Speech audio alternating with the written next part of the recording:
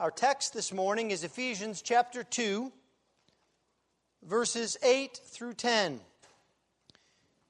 It is the completion of Paul's opening paragraph in chapter 2 of his letter to the church at Ephesus. If you would please give attention to the reading of God's holy word. The word of the Lord is completely inerrant. The word of the Lord is completely sufficient. And the word of the Lord is completely authoritative. Ephesians chapter 2, beginning at verse 8. For by grace you have been saved through faith. And this is not your own doing. It is the gift of God, not a result of works, so that no one may boast. For we are His workmanship, created in Christ Jesus, for good works, which God prepared beforehand, that we should walk in them. Thus far the reading of God's holy word. Let's pray for His blessing upon it. Let's pray together.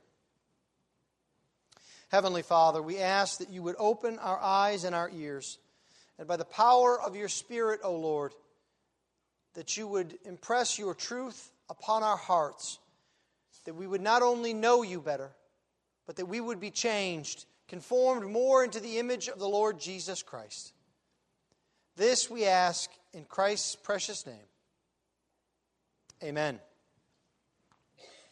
Well, this morning we have one of the best known texts in the New Testament. That carries with itself a series of pitfalls. There's a pitfall for the minister, who has to at least meet, if not exceed, all of your expectations on one of the Bible's best texts. But there's a pitfall for the listener as well. Because you see, the better we know a text, the more we assume we understand its meaning. And sometimes our ears are not as open to hear what God has to say for us from His Word. This is indeed one of the best known texts because it is dear to the heart of believers. Our reaction to this text says a lot about our heart. Because in this text, Paul tells us that God saves by grace through faith for His glory. And so this morning I would like us to see three things about our salvation that Paul caps off here in his discussion in chapter 2. First, we see that Paul tells us we are saved by grace. Second, we see that Paul tells us we are saved through faith. And then third, we see that Paul tells us we are saved for good works. Grace, faith, and good works. Now this is the capstone of a very well-known paragraph in the book of Ephesians. Paul is concluding his thoughts on the doctrine of salvation. And there is no more important doctrine in the Bible than this. Because you see, if you get this wrong, it really doesn't matter what else you get right. There is much that is important in the teaching of the Bible. Teaching about worship, teaching about the sacraments, teaching about the church, teaching about our behavior in accordance with God's law. But none of that means anything if we do not understand the main truth of how sinners are reconciled to a holy God. Because everything else flows from that. Our gratitude and worship of God, our ability to obey Him, our love for one another truly, all of it flows from salvation. And so Paul has been speaking about this in clear and concise terms. He has told us about our need, our problem, what is wrong. And he has also told us, we looked last week at God's intervention in our lives. And now, Paul is about to say more clearly what he interjected that we looked at last week. You remember that in verse 5, as Paul is describing how we are made alive in Christ, it's as if he can't wait to get to verse 8. And in the middle of what he's saying, he says, oh, by the way, by grace you're saved. You see, Paul is so excited by this doctrine, he can't wait to get to it. And so now here, he's going to give us a bit of a fuller explanation, more than just an interjection. He says, by grace you have been saved, and he says it more clearly in two ways. He explains it to us negatively and positively. He says first, negatively, by grace you've been saved, and that means it is not your own doing. It's not something that you have done, that you have come up with, that you have managed to do. You have to put that out of your mind. That's not what grace means. That's not what salvation means. And it's as if Paul anticipates us asking a question. Well, Paul, not even this little... No, let me tell you what it is. It is a gift of God. And so positively he tells us that it is from God. It is a gift of God to us.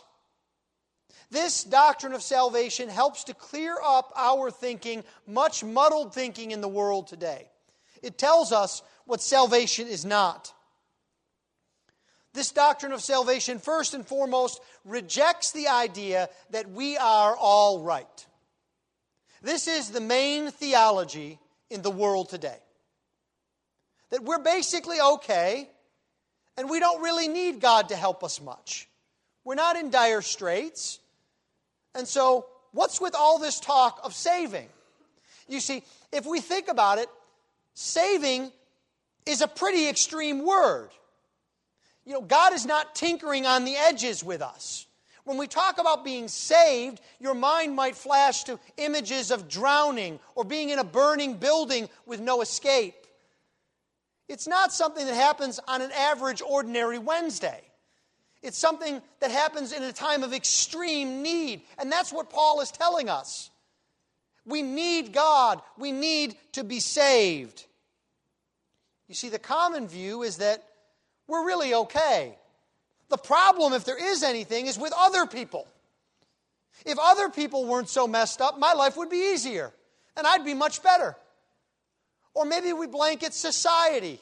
If society were better, then my life would be calmer, friendlier, and more loving. It's all their fault. But you see, Paul holds a mirror up to us. And he says, no, it's not just others.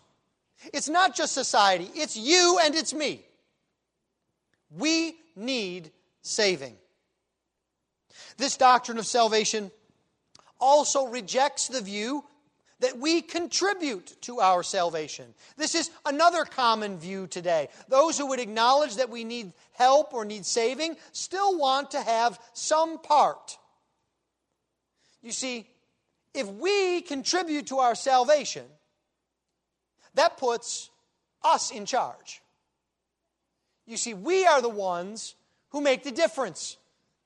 We're the tipping point. It doesn't matter how much is God's work, 2% or 99%. We know we need to cast that final difference.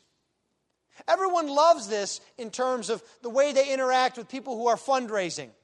You like to be able to be the one who is the tipping point.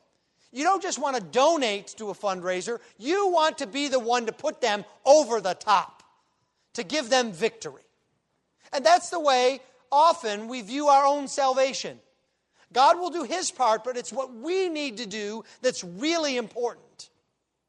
What makes the difference is me.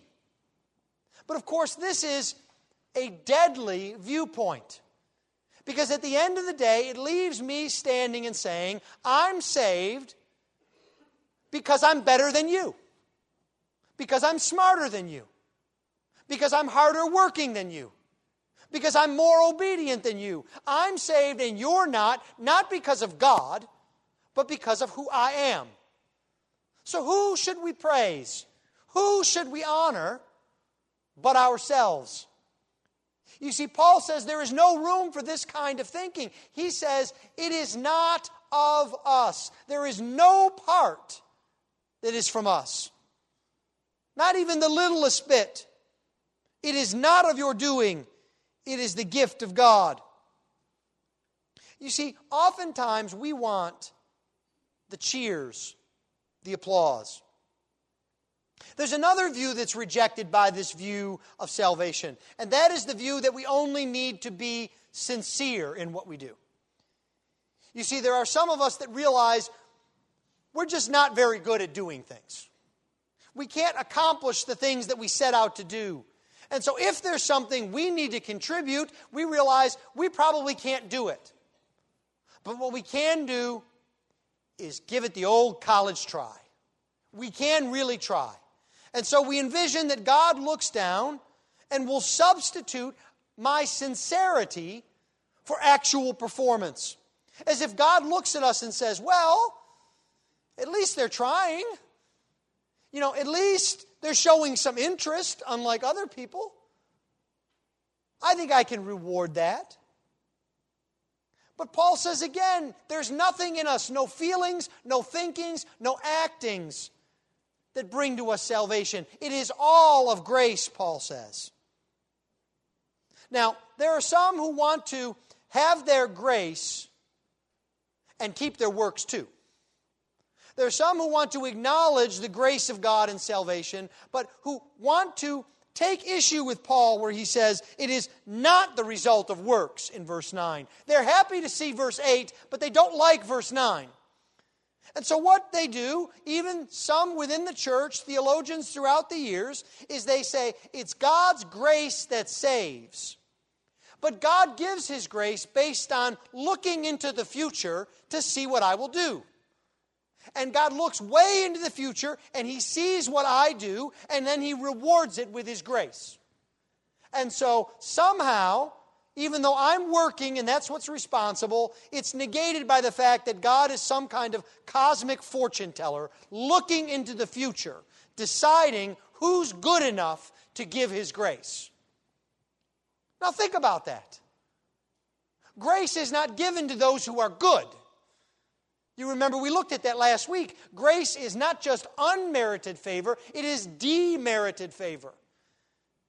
A doctrine that says that God gives His grace to those who are worthy of it doesn't understand what grace is. You see, Paul says that grace is not your own doing, and the language here is very clear, and it shows that God is sovereign. The words "not of your own doing" actually are "not out of me." It doesn't come out of me. It's nothing I provide. It's nothing that I give. There is no reward at all, just the gift that Paul understands. Do you understand the difference between a reward and a gift? You see, a reward is something that we are owed. Let me see if I can illustrate what a reward is in very American terms. A reward is something that you can sue someone for if they don't give it to you. You can take them to court. They owe it to you. They're falling down on the job. This is yours. I fixed your car, you owe me $500. I taught your child, you owe me $200. And if you don't give it to me, I will sue you and make someone make you give it to me. But the gift is completely different. It's undeserved. It's something that we receive that is not ours by right. We have no claim to it. And these two concepts cannot be combined. You see, either our salvation is a reward that God owes to us because of who we are and what we have done, or our salvation is a free gift from God that we do not deserve. When Paul speaks about this in the book of Romans, he brings up the discussion in the context of the person of Abraham. Now, I ask you, if there is anyone in the Bible who could lay a claim to having said, I earned salvation, It would be Abraham, wouldn't it? God comes up to Abraham and says, "Follow me. Leave your whole family and friends and world behind." And Abraham follows. God says, "Do this in accordance with my promises." And Abraham does. God says to Abraham, "Sacrifice what is most dear to you, your only beloved son." And Abraham is ready to obey. And yet, when Paul speaks of Abraham's salvation, he reminds us that it came to Abraham not by his works, not by his actions, not by his sincerity, but by his faith. Now, to the one who works, his wages are not counted as a gift, but his due. But if it is by grace, it is no longer on the basis of works. Otherwise, grace would no longer be grace, Paul says. You can't define the word out of existence. Just because you say grace, if you mean works, you have not understood grace. Now, why is our salvation by grace? Why does Paul assert this? First and foremost, it's because God saves people in need. You remember the beginning of this chapter. We are lost and we cannot find our way. We have been separated from God. We are under the penalty of sin, that is death. Ephesians 2:1. But most of all, we are falling into the hands of the just judge, the living God, and we have absolutely no defense for our sin. So what we need is God's grace. We need God not to give us what we deserve and what we have earned. We need His grace. You see, God saves people who are unable to save themselves. Paul makes this very clear. He uses this blanket statement, "It is not of your doing." But there are reasons for this. We are dead in our sins, Paul says, so we're unable to see what is true. We are unable to choose what would bring salvation. And even above that, we don't want to change our ways, Paul says in verse 3. He says we enjoy the temptations of the flesh. Now you see, the problem for us is, as Americans, we see this as unfair and as hard. We want everyone to have an equal opportunity. We want to bless merit and hard work and people who pull themselves up from their bootstraps. We want people to carry their own weight. We don't like freeloaders, do we? And so we think the same way about salvation. But have you ever thought about your own limitations? Think about what you could do in trying to work your salvation. Let's just take one example. Most of us at one time or another have made a New Year's resolution. How long did that last for you? If you're like the average American, that resolution did not see February, did it? Let alone made it throughout the entire year. Now, imagine we're not just talking about your heartfelt commitment on January 1 to change your diet, or to read more, or to interact with your neighbors more. Imagine you had not just one resolution you were trying to keep, but thousands, tens of thousands. And you had to keep them not just into February, not just throughout the whole year, but through the entirety of your life, every moment of your life, in thought, word, and action. When you start to think about that, you say to yourself, I don't want to be saved on the basis of my actions. That's a sure loser. There's no way I'll find salvation. But you see, the good news of the gospel is that my salvation does not depend on me. It's not of my works. It's of grace. It's God's gift. Even a fool like me can stand with his hand out and take the gift. It comes from God. You see, this is why God saves by grace.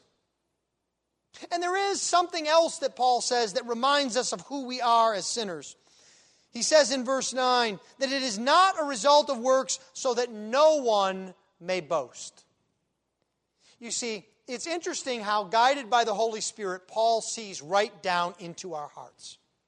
He knows that if there was the smallest thing that we could say that we did that was responsible for our salvation, that would be all we would talk about all day long, all of the time.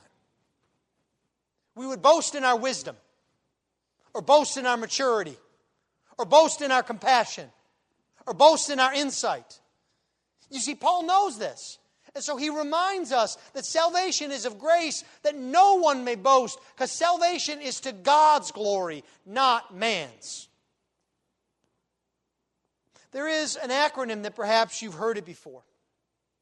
Grace is God's riches at Christ's expense. You see, it is what God has done that makes all the difference. And this allows me to spread the good news of the gospel, because the good news of the gospel is anyone can be saved. Because it's God that does the saving. No one is past God's grace. Not drug addicts, not criminals, not those who are bitter. No one is past God's grace. It is all up to God. The second thing that Paul tells us is that we are not only saved by grace, but we are saved through faith.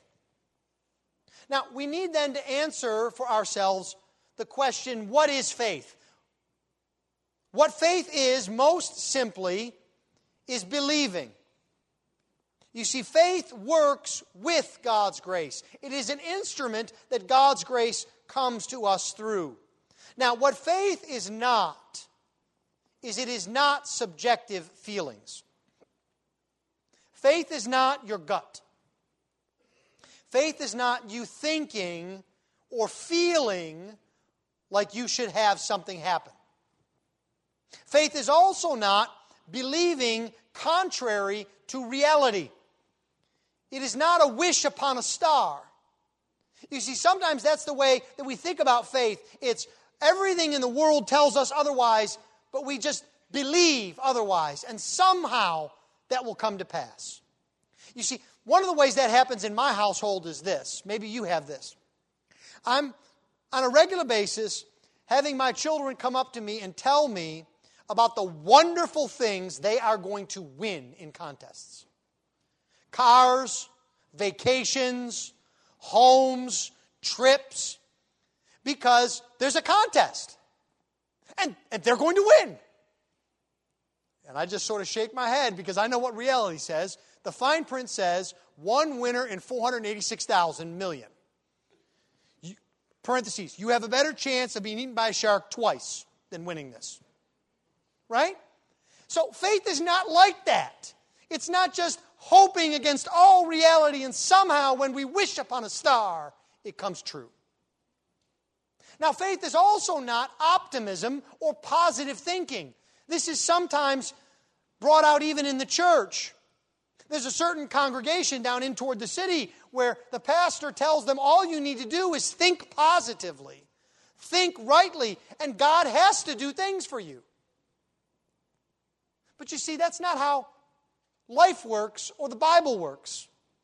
There was a similar kind of advice that was given out, not in a church, but in a leadership meeting this past week or two. You may recall that the leader, the speaker, told people if they just thought positively, they could run across hot coals and not be harmed. And of course, that evening, the ambulance came and 30 people went off to the hospital with burnt feet. Because just thinking positively doesn't make it so.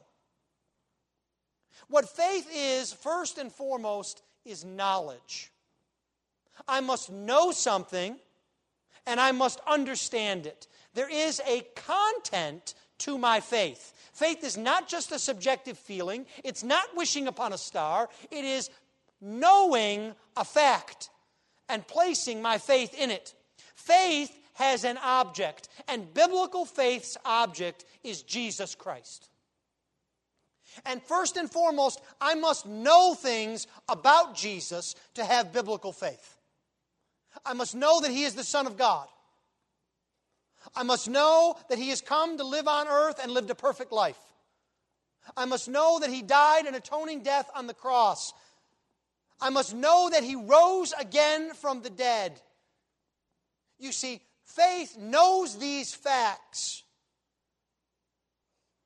and understands them. But second, faith is more than just mere knowledge. It is not just intellectual assent. I could tick those boxes off on a sheet of paper. Yes, I understand that. Yes. James tells us that the demons believe and tremble. You see, biblical faith is more than just knowing. It is also responding to that knowledge. It is that knowledge taking root in our heart. Some have crudely described it this way, that the difference between salvation and damnation is 12 inches. The distance from your head to your heart. I think Calvin puts it much better. Calvin says we are to pour into the heart what the mind has absorbed. You see, what we know should affect who we are. It should reach into our hearts and change us. But there is still a third aspect to biblical faith, and that is trust and commitment. We must know something, we must be sure of something, but we must also be willing to trust based on that knowledge and assurance. We rest upon the promises of Jesus. We rest upon what God has said in His Word, and we trust our lives, our very eternal lives, upon them. It's like this. There is a difference between looking at a bridge over a canyon and saying, that's a good bridge. That bridge will hold up. And then actually walking on the bridge and crossing it. The first is knowledge, assent, and even assent to the truth of it, that we believe it. The second is a trust, that we place our lives in the hands of that knowledge and truth. And you see, that's what biblical faith is. It changes us. It's not just something we know. It's not just something we agree with. It's something we trust. Now, where does this kind of faith come from? After all, it can't come from us. Paul has just told us that we are dead in our trespasses and sins. And we've looked at this the last few weeks, and we've agreed that dead men don't dance, they don't tell tales, they don't speak, they don't do anything. Why? Because they're dead. So dead men don't have faith. They don't think, they don't assent, and they don't trust. You see, faith is not something that we do. Because if faith was something we brought to God, that would be from us. It would be our own doing, wouldn't it? It would be a different kind of work, but it would be a work. Now, Paul has just told us twice in very clear language that it is not at all of our works. It is not of our doings. So my faith cannot be the thing that I do and bring to God. My faith cannot be the difference maker. You see, there's a subtle lie here as well. I'm better than you are because I responded better than you did. I was able to have faith and you weren't. But the reality of God's grace is that it all is of God. Faith is a gift, Paul says in verse 8. He says, you have been saved through faith, and this is not your own doing. It is the gift of God. Now, there is some controversy about what the it is. It would have helped us if Paul would have had a diagrammed sentence. But he doesn't. And there are two things the it could be referring to. The it could be referring to the noun closest to it, faith, or it could be referring to the whole concept of salvation, which includes what? Faith. So in that sense, there's no difference. Now, I believe, along with Augustine and Charles Hodge, if you want me to drop some names on you, that the it here refers back to faith itself, that faith is the gift of God, because this is along the lines of what is elsewhere in the Scriptures. Paul says in Philippians chapter 1, verse 29, that it has been granted to you that for the sake of Christ, you should not only believe in Him, but suffer. It has been granted. It has been gifted to you to believe. Now, we could spend the next 20 minutes, if you'd like, flipping through our Bibles, finding similar passages. But again, I don't think it makes much of a difference what you think the it is. It is either God's sovereign work of giving us faith or God's sovereign work of giving us salvation that includes faith. But either way, faith is absolutely necessary. You see, this means there are no shortcuts. Because we are Reformed, we don't say to someone, well, you might be elect, so you don't have to really express your faith in Christ. You don't really need to do that. We could just understand that it's there. No, Paul says we must have faith. We are saved through faith. Faith is the empty hand that receives the grace of God. But we understand that the only way we can do that, the only way we can even receive, is because God has first given to us. It's a gift of God. This is what Jesus means in John chapter 3 when He says, you must be born again. You won't understand God's truth. You will not accept me as Savior. You will not understand your own sinfulness unless you have been born again. You will not know, you will not assent, and you will not trust unless God gives you the gift of faith. Now this brings us then to the third thing that Paul describes in our salvation. It brings us to verse 10, and that we are saved for good works. And it first describes to us the necessity of good works. Now, some have criticized the idea of salvation by grace alone, through faith alone. They say it leads to a life of sin. If you're saved by grace, then why should you do anything good? If God doesn't have something to hold over you, why would you possibly obey Him?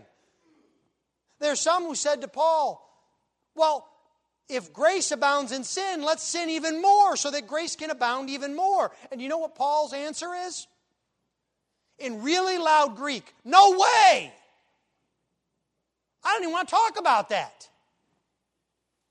And you see, the problem is sometimes when we come to this text, we memorize and we read Ephesians 2, 8 and 9. And we forget there's 10. You see, 10 is a part of the package.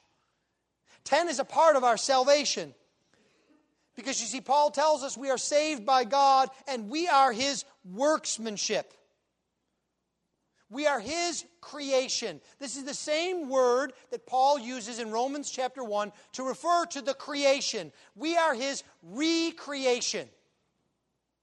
And God has saved us not just to spare us from the penalty of death and hell. God has saved us to make us like His Son. Do you all remember the famous verse in Romans 8 in the chain, the golden chain? Verse 29 of Romans 8. For those whom He foreknew, He also predestined. Predestined to what? To be conformed to the image of His Son. You see, God has saved us so that we would be like Jesus. We are to love what Jesus loves. We are to do what Jesus does. That is the end goal of salvation. Now, that may be hard for us to realize here as we're battered by temptations, as sin is all around us. But there will come a day when in glory, God will consummate salvation, and by His grace, He will make us like Jesus. We will be unable to sin. Our meat will be to do the Father's will. And what Paul says is, get after it now. You see, good works are necessary to salvation. It is not that faith plus works equals salvation. It is that faith equals salvation plus works. Works are a necessary consequence of God's grace in salvation, not a necessary requirement of salvation. And that difference is important. Because if we make works a necessary means to salvation, then we are able to boast. And Paul is a liar. But what Paul is saying is good works are a necessary consequence of our salvation. And so, you see, we have no merit from these works. God has given us the ability. He has created us. We are His recreation, His workmanship. This is God's plan for us. He's prepared all these works beforehand. You see, when we understand what works are, it makes sense. A living heart does what? It beats. That's how you know it's alive. A living soul does what? It works. That's how you know it's alive. It is evidence of God's work. And you see, we have been created for good works by God. God's plan for us is to prepare for us works in advance that we would walk in them, that our lives would be marked by them. Now, I am not suggesting that you go home and somehow try to ascertain what works God has given to you and make a list of them. But what I can say is, if you are able by God's grace to do good works because God has changed you in Christ, then know that God has prepared those works for you from before the foundation of the world. That God has changed you for a purpose. God's gracious work is to save a people by grace alone, through faith alone, for His glory alone. And in all we do, we are to glorify God. We are to give Him the praise in salvation. We are to live in a way so as to praise Him. And we are to tell others that they can have this life also. No matter who they are or what they've done. Because it all depends on God. It is His grace that brings us to Himself. It is His grace that changes us in Christ. Praise be to the Lord our God for His sovereign, saving grace. Let's pray. Heavenly Father, we thank You this morning that You, through Your servant Paul, have stripped away from us any boasting that we might have. That we might boast only in the cross. That we might look only to the Lord Jesus Christ. That we would give Him all praise, glory, and honor for what He has done. For He alone is worthy. Lord, our salvation is all of Your work. But in our gratitude, in our thanksgiving, we ask by the power of Your Holy Spirit that You would equip us to walk in the works that You have prepared beforehand for us. That in a response of gratitude, we would long to be like Jesus. This we ask in the name above all names, the name of our Lord Jesus Christ. And all God's people said, Amen.